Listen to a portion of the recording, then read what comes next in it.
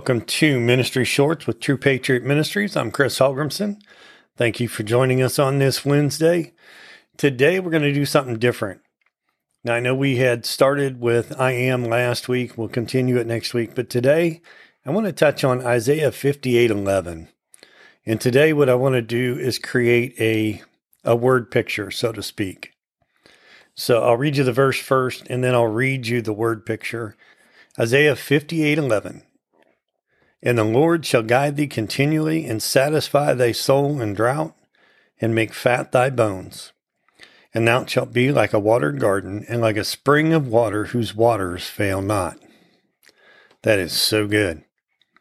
Now, what I've done is I've taken this verse and I've turned it into a word picture for what it means for me. Now, it may mean something a little different for you, but bear with me. I think you'll enjoy this. As I look ahead, I see the waves of the heat shimmering off the dry and cracked earth. The drought is severe, and what was once a lush green field with wildflowers waving to and fro is now baked brown, with gaping cracks that look skyward in hopes of rain. Nothing moves here, except me and Father God. As I walk through this desolate landscape, I sing out to my Father in praise and in worship, and He walks with me, His hands on my shoulders, guiding me through.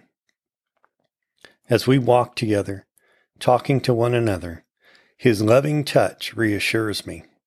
His very words enrich my mind with His knowledge, understanding, and wisdom. He strengthens my body, just as He did Jesus during His time in the desert. He is my sustenance. Even though all that surrounds me is dead and laid to waste, I am as a vibrant garden whose caretaker works tirelessly to shape me and to grow me. I am His child, and His living water flows through me without end. I have been so enthralled in our wonder-filled conversation as we walk that I scarcely notice that my time in the desert is finished.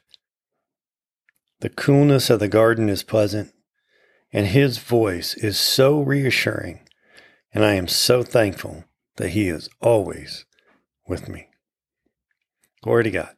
Hope you enjoyed that. Have a blessed Wednesday, and we will see you Sunday.